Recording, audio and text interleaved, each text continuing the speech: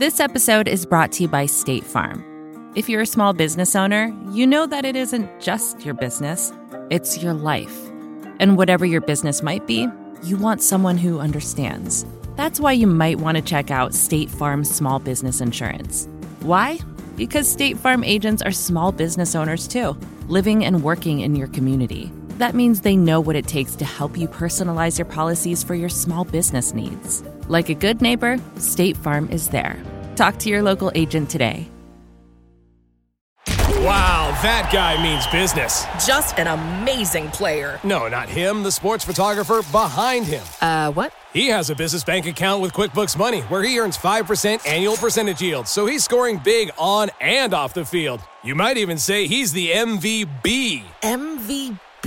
The most valuable business. Making your money work harder. That's how you business differently. Intuit QuickBooks. Banking services provided by Green Dot Bank. Member FDIC. Only funds and envelopes earn APY. APY can change at any time. Hi, I'm Kara Swisher, editor-at-large of Recode. You may know me as someone with a bias against people who say, I don't see race, but in my spare time, I talk tech, and you're listening to Recode Decode from the Vox Media Podcast Network. Today in the red chair is Jennifer Eberhardt, a professor at Stanford University's Department of Psychology. She studies the consequences of the psychological association between race and crime and has written a book called Biased, Uncovering the Hidden Prejudice that Shapes What We See, Think, and Do. Jennifer, welcome to Recode Decode. Thanks for having me. Do you want me to call you professor? No, that's okay. It's okay. I can if you like, because I try to give everyone the titles they deserve. So this is a wider-ranging book that you're talking about, but I wanted to focus in on tech. But I want to first talk a little about your background and how you got to this topic and why you decided to write this book. So why don't we start with a little bit about you? How did you get into writing about this topic? Well, I mean, I feel like we're living through difficult times now as a country. The Pew Research Center just released a report just recently, which they found that 6 in 10 Americans feel like race relations are generally bad in this country, and a majority of Americans feel like things are getting worse. And so we're really struggling, with these issues right now. And I wrote the book to speak to that struggle. So tell me how you got there. How did you get to study this topic? You're a professor at Stanford. And how did you get to that spot? Well, I've been interested in issues of bias, issues of race and inequality since I was a little kid, actually. And I grew up in Cleveland in an all-black neighborhood. And when I was 12 years old, my parents announced we were moving to an all-white suburb called Beechwood that was near the other place. I mean, it was actually just a bike ride away, but a world of difference in terms of resources and so forth. Sometimes it's just a highway or a road. Yeah, it's definitely true. So I think since that time, it just raised a lot of questions for me, and I never stopped asking those questions, basically. But you're studying from a psychology point of view. There's all kinds of ways to study this, social science, things like that. You wanted to get at the heart of what causes bias and tell some of the stories around it. How did you get to Stanford? You studied and then. Yeah, well, I came to Stanford from Yale. I had been there for a few years, and my husband and I came together. He was starting out as a professor in the law school, and so we're both there, and we raised our children, there and all of that. So we moved from the East Coast to the West Coast, basically, because of, the wonderful, opportunities that Stanford provided for the two of us. So you're also coming here at a time when tech has sort of amplified. I've always talked about weaponizing and amplifying a lot of bad feelings, all kinds of different things in society, and sort of fracturing it a lot. And racial issues have been at the top of that list. But let's talk a little bit about how do you define when you're saying biased, and when you say biased, uncovering the hidden prejudice that shapes what we see, think, and do. I've seen it not hidden. They talk about in Silicon Valley, unconscious bias. Right. I think it's entirely conscious in a lot of ways. Talk a little bit about how you define it. How do you think about the topic overall? Well, this sort of unconscious bias, or some people call it implicit bias, can be defined as the beliefs and feelings we have about social groups that can influence our decision-making and our actions even when we're not aware of it. So that's the key, is that it could be something that you're acting on, something that's really affecting you and guiding your behavior without you actually being aware that, that there's a bias there that is influencing what you think and what you do. So that's what we're talking about. You're saying that you feel like it's entirely conscious. I think the awareness of sitting around a table with people that are so homogeneous and not noticing it seems hard to believe sometimes, and at least in tech. But we'll get to tech in a minute. Okay. But when you're talking about what you are trying to study here is uncovering where it comes from. So why don't you talk a little bit about how you look at it from your study point of view? Right. So from a psychological point of view, I'm sort of interested in looking at sort of multiple sources for it. And so one source just has to do with how our brains function, how we're wired. And so bias is kind of an outgrowth of that. So our brains are built to categorize, and we categorize all kinds of things, including people. And so we develop these social categories that we slot people in. And once we have those categories developed, we develop beliefs and feelings about those people in those categories, and so that's called bias, right? And that bias can then affect what we do and affect our decision making. So part of it just has to do with wiring, and we're wired in that way because we are constantly sort of confronting all kinds of things and overload of stimuli out in the world, patterns, and we have to figure out a way to do pattern matching. We have to figure out a way to categorize things so that we can manage it better, and the world becomes more predictable and so forth. And so there's a utility to it, if you will. But that categorization, so if it was like car, tree, that kind of right, thing, exactly, or danger or fire or something like that, that makes a lot more sense than people. But it's people. I mean, it's not like we have a different way of dealing with people. Right. I mean, it's the same brain, right? And so we're looking for shortcuts everywhere we can. And so categorization is a shortcut. Stereotyping is a shortcut.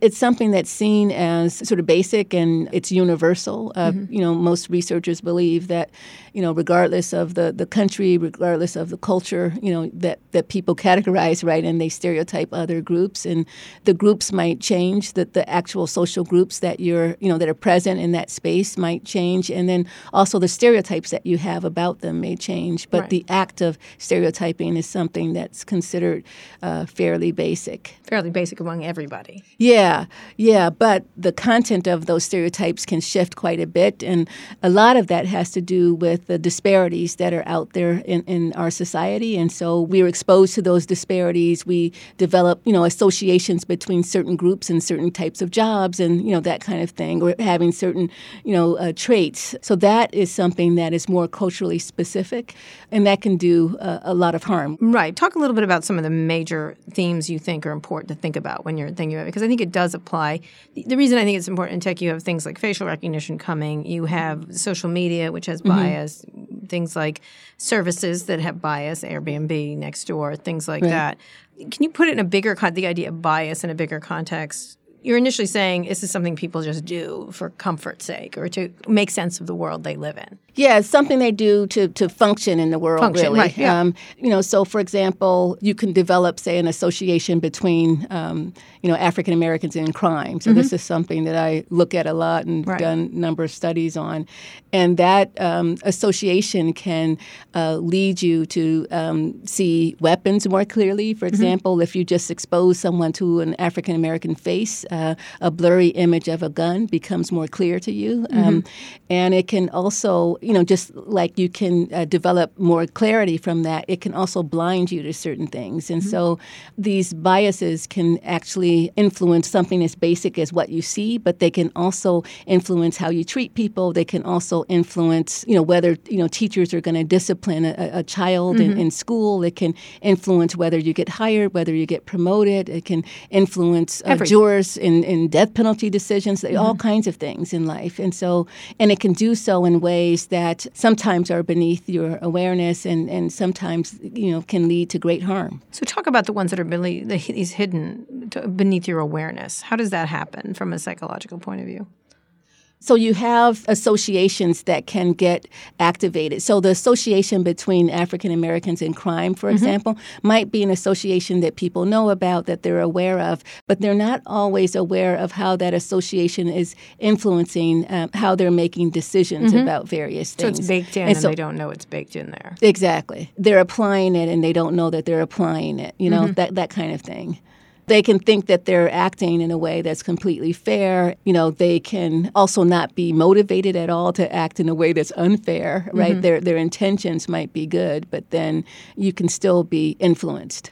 So how do you realize these hidden prejudices, and then get rid of them? Because presumably what happens is then someone points them and says, just like right now, lately, I'm not racist. Right. And then racist actions happen. Right. How do you uncouple those? Yeah, it's hard because it's one of those things when it becomes hidden. It's hidden, not only to the person who might hold the bias and be acting on it, but it also can be hidden to the target of bias. And so it makes it especially, difficult to untangle. And that's one of the reasons that we, as social scientists, we like to study this in a controlled way in a laboratory sometimes, so we can rule out, all these other factors that it could be. Like you could, have made some decision that you've made based on all kinds of non-racial reasons, right? And it may seem reasonable, but then we can notice, in these studies, a pattern develop where, okay, for the African Americans in the same situation, you're evaluating them in a more negative way, or whatever it is, and so we can look at how these biases can kind of take shape, accounting for all these other, sort of differences in a situation that people can point to say, well, my behavior is really motivated by X or Y or whatever it is that has nothing to do with race. Right. And so when you have a situation like that, when you have these hidden biases that shape first what we see, because then there was an expression that was used for me, believe what you see, don't see what you believe. Believe what you actually see versus just what you think you see. And so I think it struck me at the time when I heard it, it was an editor who was giving me that advice in terms of reporting. Because a lot of people go into reporting with deciding what the story is before it's, not seeing what actually is happening. Right. How do you push against that? Because it seems like you're talking about sort of an innate human trait to do these things. Well, that's the thing, about bias. I feel like when you say that it's something that we do as humans, it's sort of part of how we function. I think it's on purpose. But okay. Well, it's both, right? Again, it makes it hard to fight it too. But I think the issue is that when bias is conscious, you kind of know, what you know, and you sort of think what you think, right? And you feel what you feel, and so it's on the table, and so you might argue with a person about whether it's right or wrong, but then, they say, well, this is my belief, about this certain group, or this is how I feel about this certain group. The issue that gets stickier is if those associations that you've picked up out in the world, say about African Americans in crime, again, since we're talking about that they start to influence you in ways where you can't actually detect it. And so you think that, oh, well, how I'm thinking or how I'm feeling is just kind of the way things are, right? So so it's not the thing that you were talking about earlier, where believing is seeing. They believe that they're seeing what's there, what's present. Yeah. So fast forward to today. Right now, one of the things you're talking about was the idea that it's really things have gotten worse, or people feel they've worse, and it does. I think most people do. Why do you think that is now? I want to get into the next section talking about tech, because I think it has to do with proliferation of social media and everything else. But why do you imagine? Because this has been around for a long time, these issues. What has happened? What has changed? I think the worry is that things are more polarized than they used to be, and I think people are worried about our norms shifting. And so we used to have these egalitarian norms, and we were really proud of that as Americans and so forth. Well, alleged egalitarian norms. Right. I mean, so this was the ideal. I'm not sort of saying we always reached that ideal, certainly, but it certainly was a norm that people valued. And now I think people worry that that's eroding, that is something that isn't, it doesn't define us as Americans even anymore. And so I think that's part of the issue because once the norms start to go, then our behavior can follow that.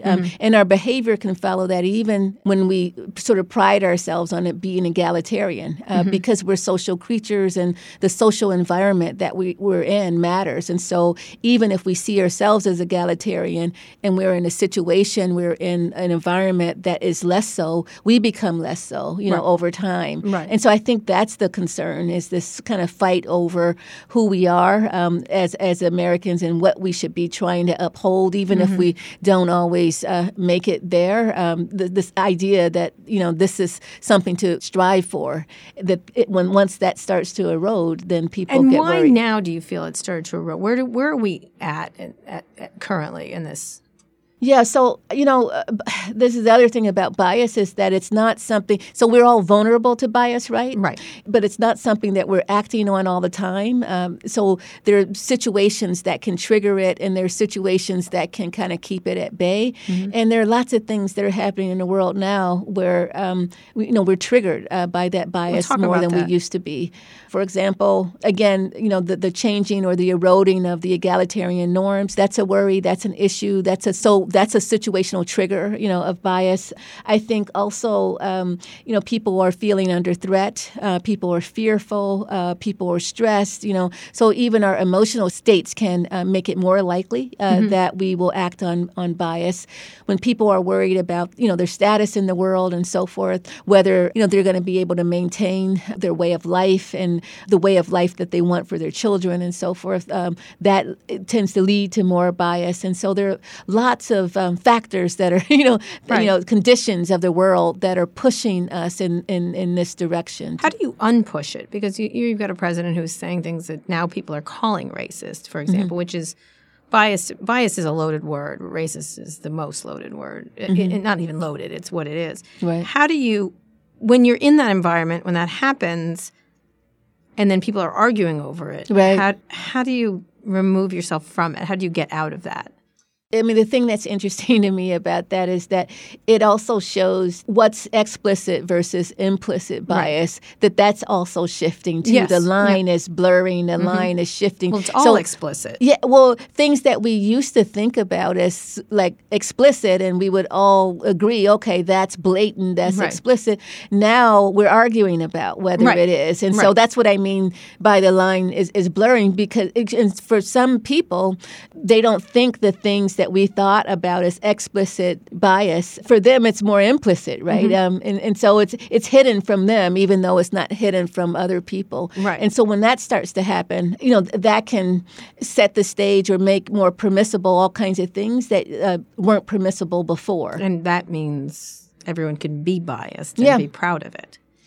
They don't have to worry. There's no tension around it. You can still be shame to it. You don't have the shame. You can still be a good person and upstanding and all of this and still act out in this way, because now you don't define this as bias anymore. Right, because it just is the way I think. Yeah, that's what I think. Right, right. Which is what, so. When you're studying that, is this a phenomena that's new or something that's historical? It goes through cycles where people do this.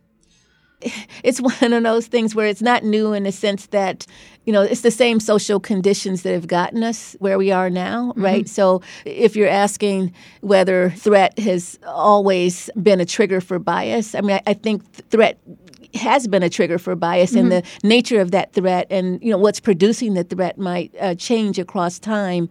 But threat makes us a lot more vulnerable to bias than if we're not threatened. Right. And that's the case for a lot of these triggers too. Triggers right now. Yeah. Okay. When we get back, we're here with Jennifer Eberhardt. She's a professor at Stanford University's Department of Psychology.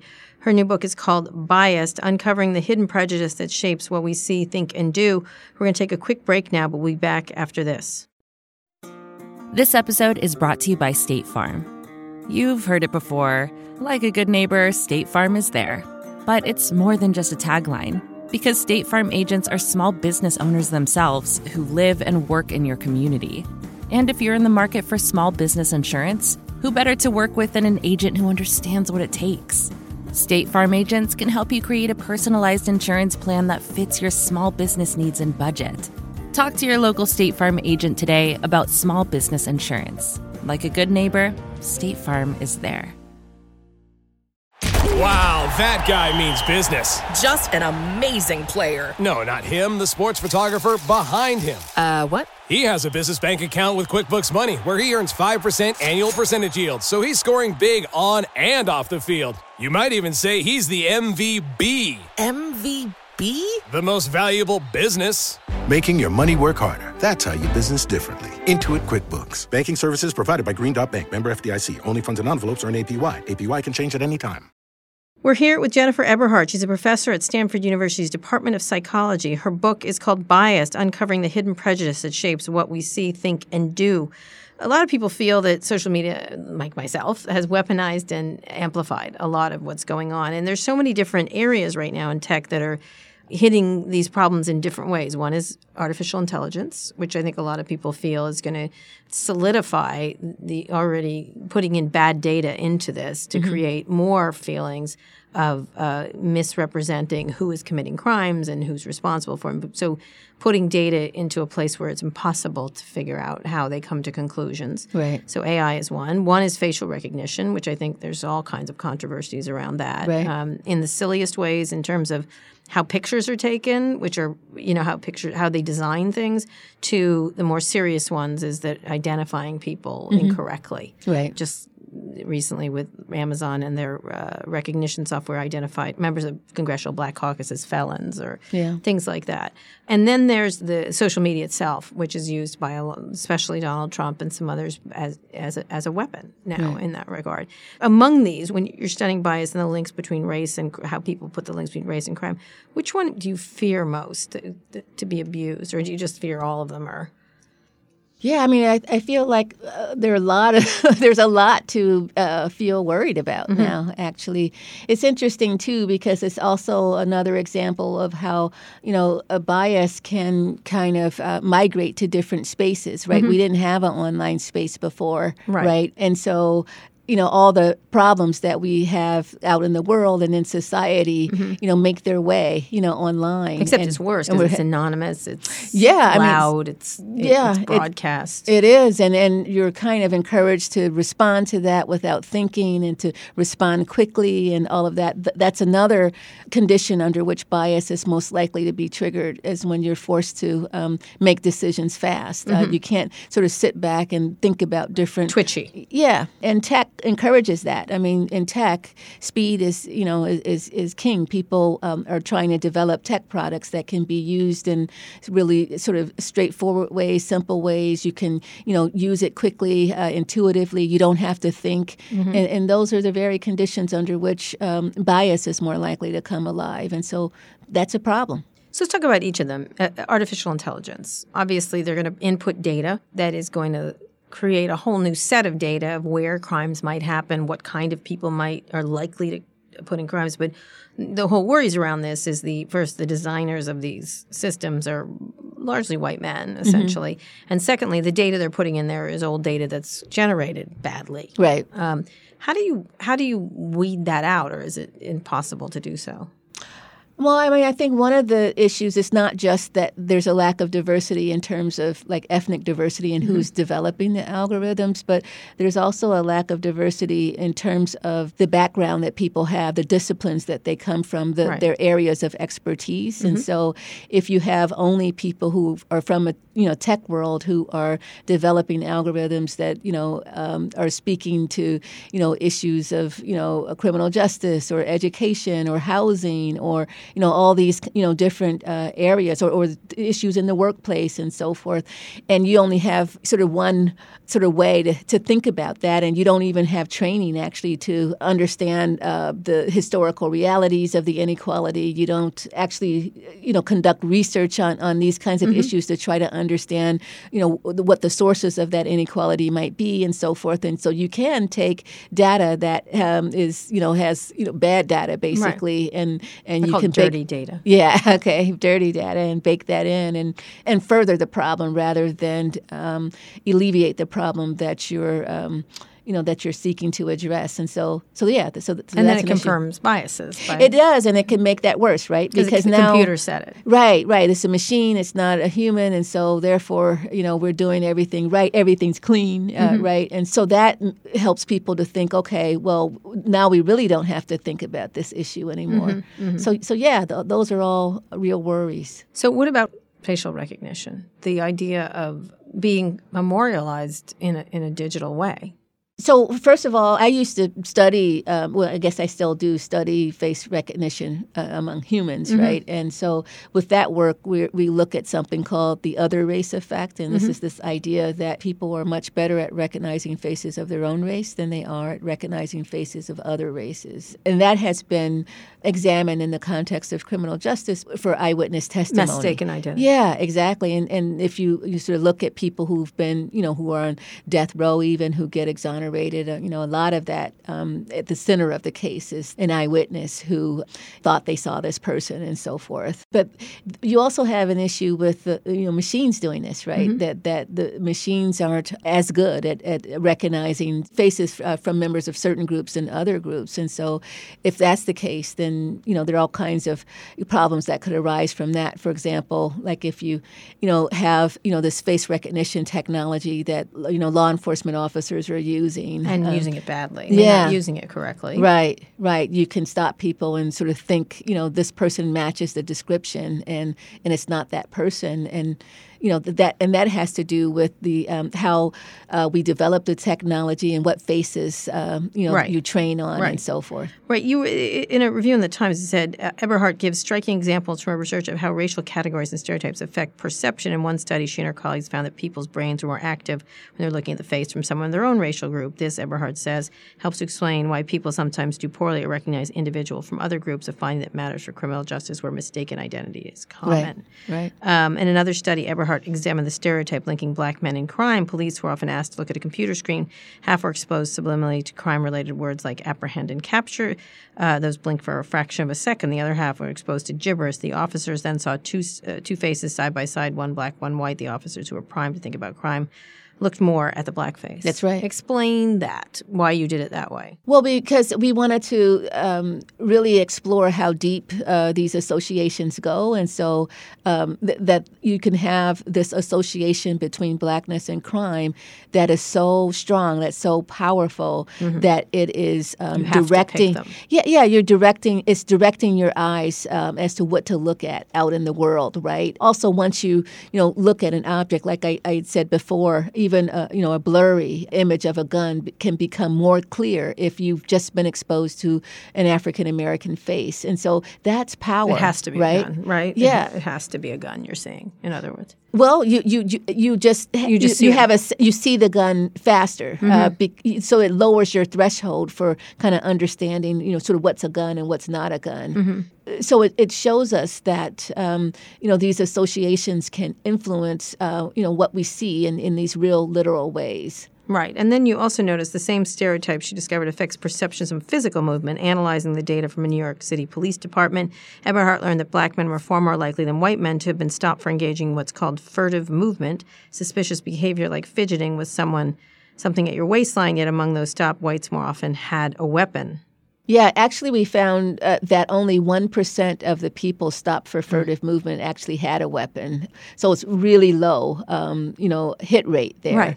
And a lot of that has to do with just the fact that furtive movement is a subjective standard that they're using to stop people, right? It was hard for the department to actually define what furtive movement was, and that led... We just know it when we see it. Yeah, right. That led officers, to kind of come up with their own definitions, and those definitions can also differ depending on what area of the city you're in and who you're looking at and so forth. And so now they have eliminated that as an option on the form that they complete when they make a stop. So you you can no longer stop someone for furtive movement alone.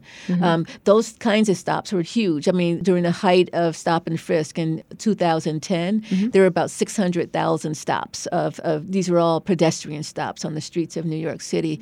Over 300,000 of those stops were for furtive movement. So it was by far the number one reason people were being stopped on the streets of New York, even though it's hard to actually define what furtive movement means. Right, absolutely. So when you add sensors and cameras into the situation, it gets even worse, presumably. Cameras are supposed to eventually be able to say what's furtive, right? There's a lot more.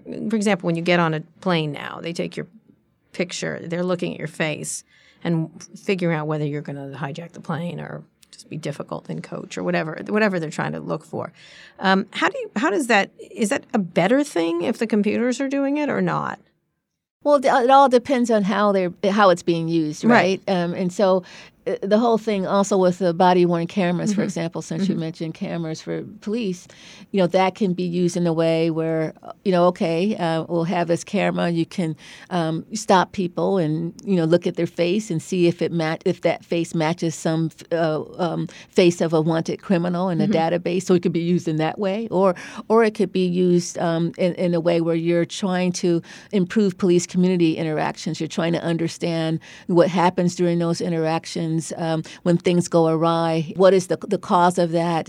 How can you use language? So we've, for example, with researchers at Stanford, we've begun to look at the language that police officers use during routine traffic stops, and we use body-worn camera footage to allow us a window into those stops. And we found, that officers are professional overall. This is in Oakland, actually, California. So, but there's a race difference where they treat white drivers with more respect through their language than black drivers. Someone did an art project on this where they just played the sounds and how they spoke to African Americans stopped, which the words were more diminutive, disrespectful, and the words to white motorists were sir, ma'am. Right. It was really interesting. And and for black motorists, it was, bro and dude and those kinds of things. That didn't happen with white motorists. Right. So these technologies should presumably be able to show people the bias in order to fix it if they see, oh, look what I just did. But that's the opposite seems to have happened. No one can agree on what they're seeing, which is pretty clear. You'd think technology would help. It's like, look what just happened. Well, seeing is subjective, right? And that's what we were talking about before. The whole believing is seeing. It's not like it's just our own histories, our own beliefs influence what we see and how we see. And that's the whole point of those studies we were just talking about, where you can, prompt police officers to think of apprehend and capture and arrest, and that directs their eyes towards black faces, right? Or the blurry image of the gun, the fact that an African American face can lead you to see that that gun sooner. So those are examples of how this tight association we have between blackness and crime can influence what we see. Even if there's absolute proof. Exactly. Amazing. I remember the videos came out of all the various videos that were happening of killings of motorists by police. And I had at least 3 people say, well, it's not clear what happened there. I'm like, oh, it's clear. Like, it was fascinating. Yeah. And I was like, it was sort of the beginning of this entire Trump era, and it was really interesting because I was sort of like, it's actually right there. Right. Even not just what you see, but again, what you look at, like what you're focused on when you're looking at one of these viral videos of an officer-involved shooting, for example. What you're looking at and what you're looking for, and if there's something ambiguous, how you interpret that, and so forth. All that varies. So more data doesn't help. People become less biased.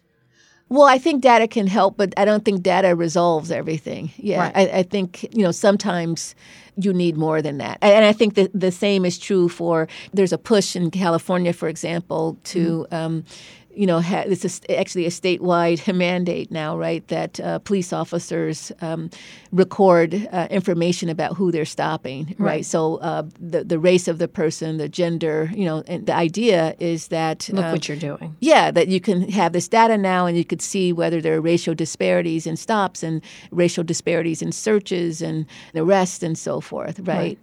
But people can look at the same data differently, right? So collecting that data alone isn't going to resolve the problem, right? Because some people will look at that data and say, well, this shows that there's bias and that we need police reform. And then other people can look at that same data and say, well, it doesn't show bias at all. Police officers are just doing their job. They're doing their job, and they're stopping the people who are committing crime. And if there are racial disparities in who commits crime, then you would expect that, And so you can, again, you have the same data, but a huge disagreement about how to see that data. So you need more than data. I don't think data is worthless, all right. But it's an anchor. But it's not it's not going to completely resolve things for every question. So you're going to explain to me next in the next section how we're going to resolve things completely. We're going to figure it out if you don't mind. If we can't use data or video or sensors or anything else, how we do that. We're here with Jennifer Eberhardt. She's a professor at Stanford University's Department of Psychology. Her book is called Biased: Uncovering the Hidden Prejudice That Shapes What We See, Think, and Do. We're going to take a quick break now. We'll be back after this. We're here with Jennifer Eberhardt. She's a professor at Stanford University who's written a book called Biased: Uncovering the Hidden Prejudice That Shapes What We See, Think, and Do. Jennifer, when you're talking about this, so if data doesn't work necessarily, or cameras or sensors or tech, how do you solve the problem? Because it seems like it's only getting worse because on social media, that, as you said, it's twitchy. It creates that. It separates people. Mm-hmm. People thought it was going to bring people together so people would see each other more clearly. Right. And that was the intention, right? Yeah. For a lot of these sort of tech products. I think that was the intention. Yeah, commonality. Yeah.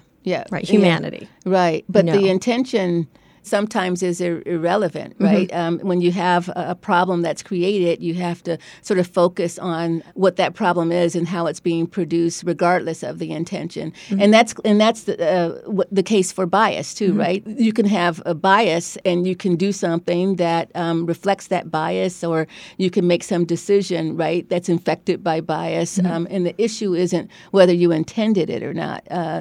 So you have to focus on the impact and have the impact be a motivator for trying to figure out how to correct it. So how is that? How do you do that? Because people, for example, in Silicon Valley with hiring, mm-hmm. they're like, it just is that way. It's just there's more of these people than these people. And ultimately it leads you to their conclusion, which is that only young white men can invent things, which is untrue.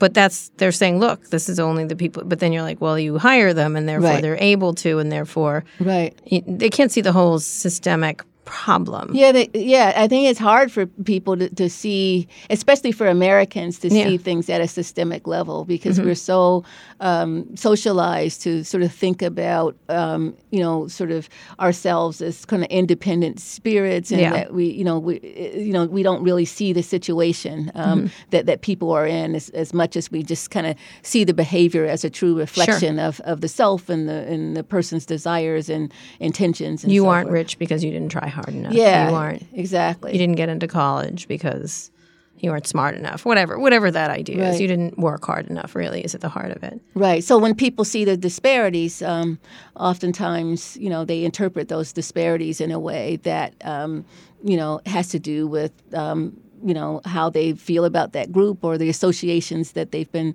sort of that are well practiced about that group. So is it healthy? Because you do see it on social media now. People don't hold back anymore. They'll, mm-hmm. They're saying these things out loud, especially the president and others, and they're using these tools which are naturally allow people to express themselves.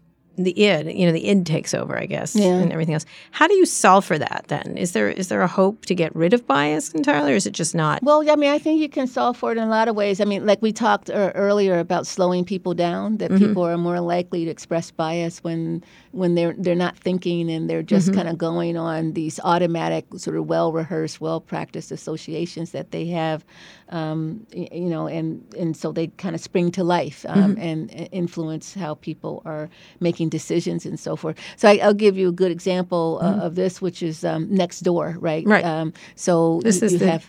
Explain the company for people. Yeah, so this is an online platform, right, that was created with the intention of bringing people together, of making communities happier and safer, and where people could gather and share information about their neighborhoods. And so it's all kind of neighborhood based. And so, really, great idea, sort of good intentions there, but over the back fence kind of thing. Yes. There was one called Back Fence that was like that too. Oh, yeah. Okay. Yeah. I didn't know about that. It one. failed.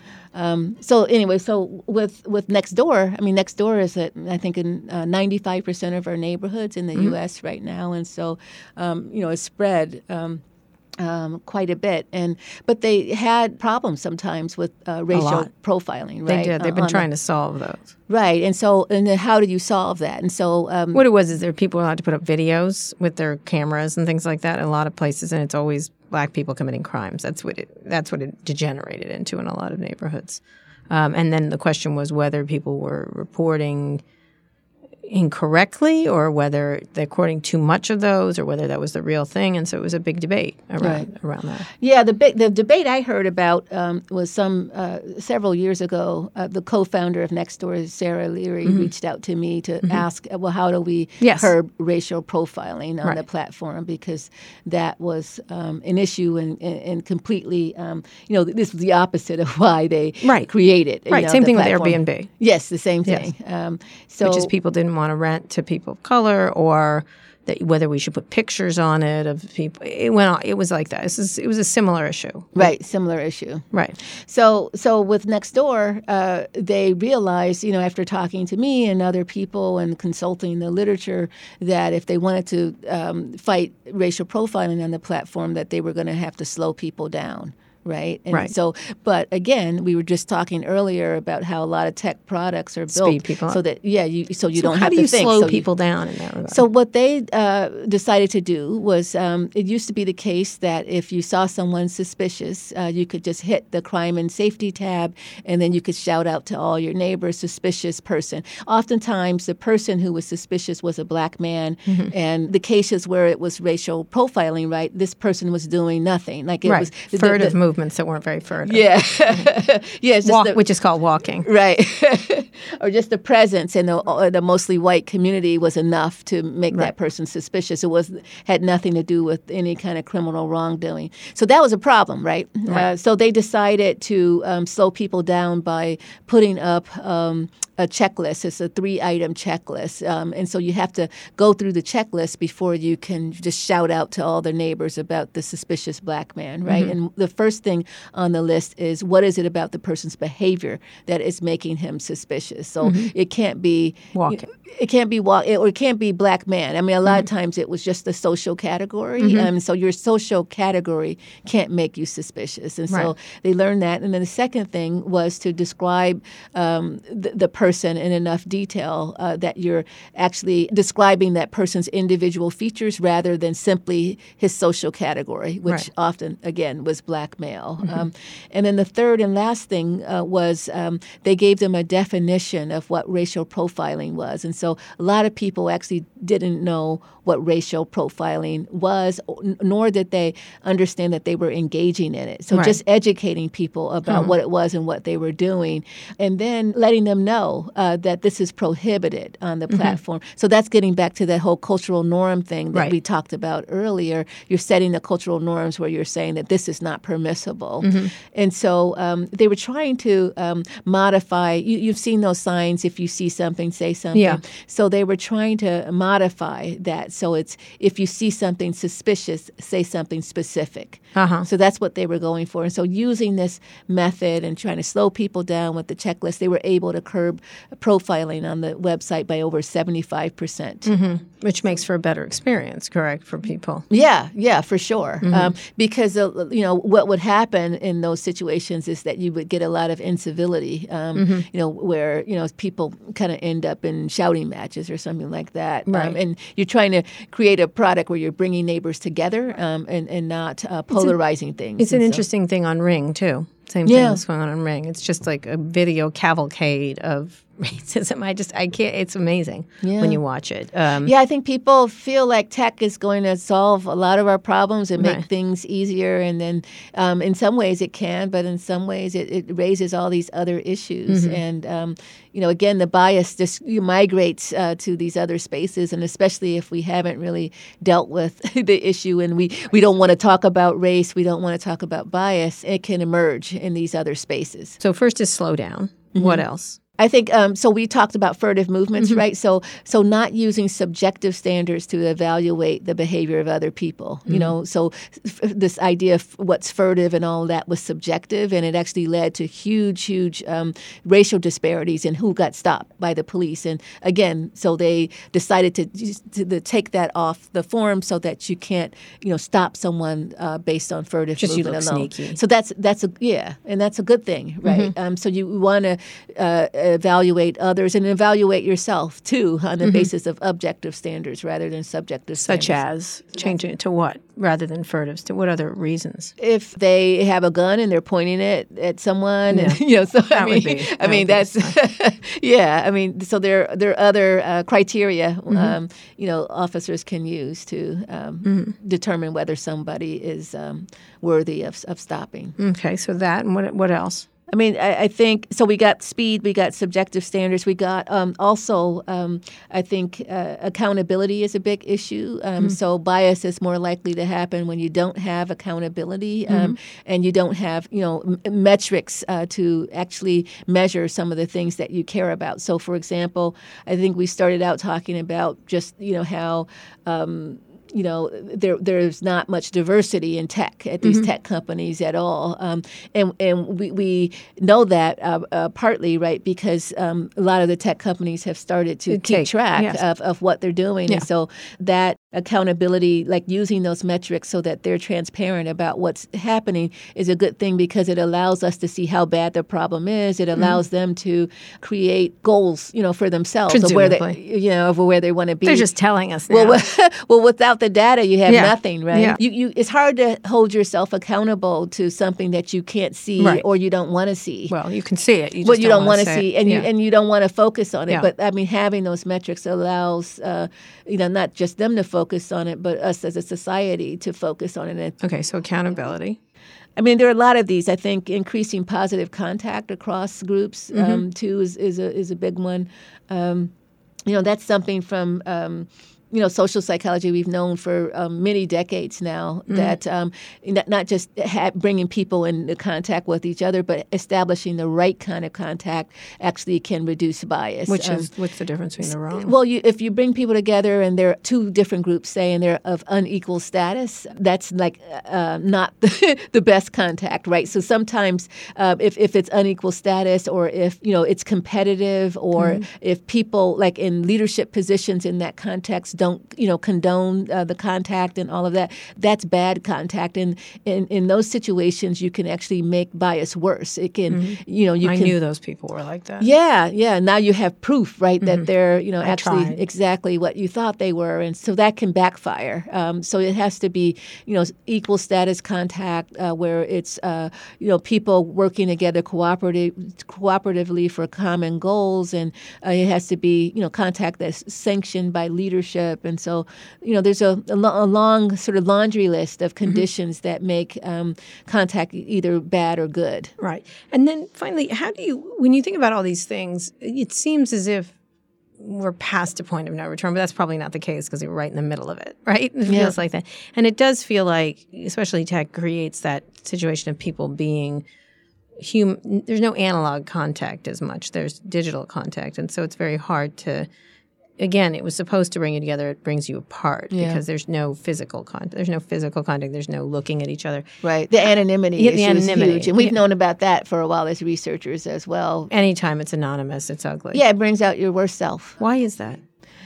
Well, people are responding to, social norms. They are responding to how they're seen. They're responding to the image of themselves and whether they're going to be liked or shunned and all of this. You don't have those concerns if you're anonymous. People don't know who you are, and so you're more likely to not respond to shame or something. Yeah, exactly. Which is interesting. Although there's a whole culture of that you shouldn't shame people online. I'm like, well, maybe you should. But will the shame even work if it's anonymous? I mean, that's right. If it's anonymous, it's really interesting. So, lastly, when you think about this idea of bias, what are you studying next? So I'm trying to look at ways that we can use science to help us to understand bias and to help us to mitigate it. And so that's drugs. Everybody's on LSD. That's the answer from Silicon Valley, in case you're interested. Oh, sure. It gets rid of the ego. And then we're all id. We're all id, I guess. But how do you do that? What do you think? Do you have any clue right now of how you use science to do that? I think we've talked about some of the clues, right? Mm-hmm. We talked about figuring out ways to slow people down so that they don't do these things. And we can do that as individuals ourselves, or we can slow people down in the social environments that we control. So next door, right? That worked, yeah. 95% of our communities, and now, they have figured out a way to slow people down so that there's less profiling. Mm-hmm. So that's huge. Right. And I feel like companies have, a huge role to play here. I think they have a responsibility, right, in all of this because of the power they wield. I mean, they can not just affect one life, but many, many, millions of lives, right? That checklist changed the mindset of all of these people now who are on next door. And so that's, I think, recognizing that power and marshaling that power is a good thing. They don't like to feel like they have impact when they have enormous impact, which I think is difficult.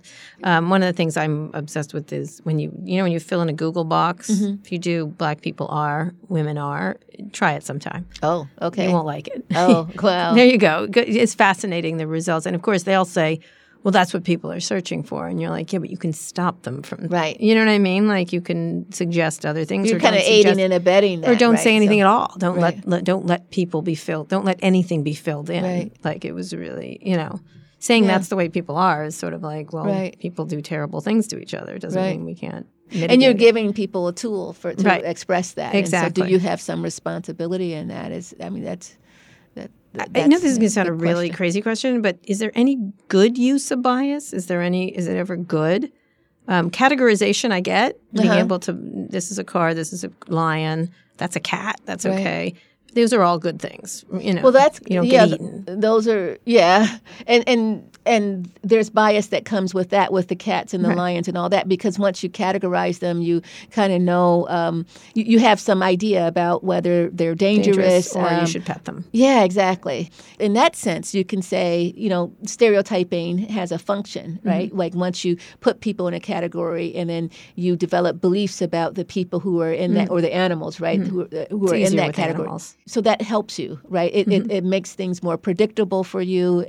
It's people talk about stereotyping as an energy-saving device, where you don't have to, sort of think of everything that you're confronted with afresh, right? You can think about sort of what kinds of things kind of go with the animals, say, that are in that category. And so it saves us time and saves us our brain resources. It makes things more predictable.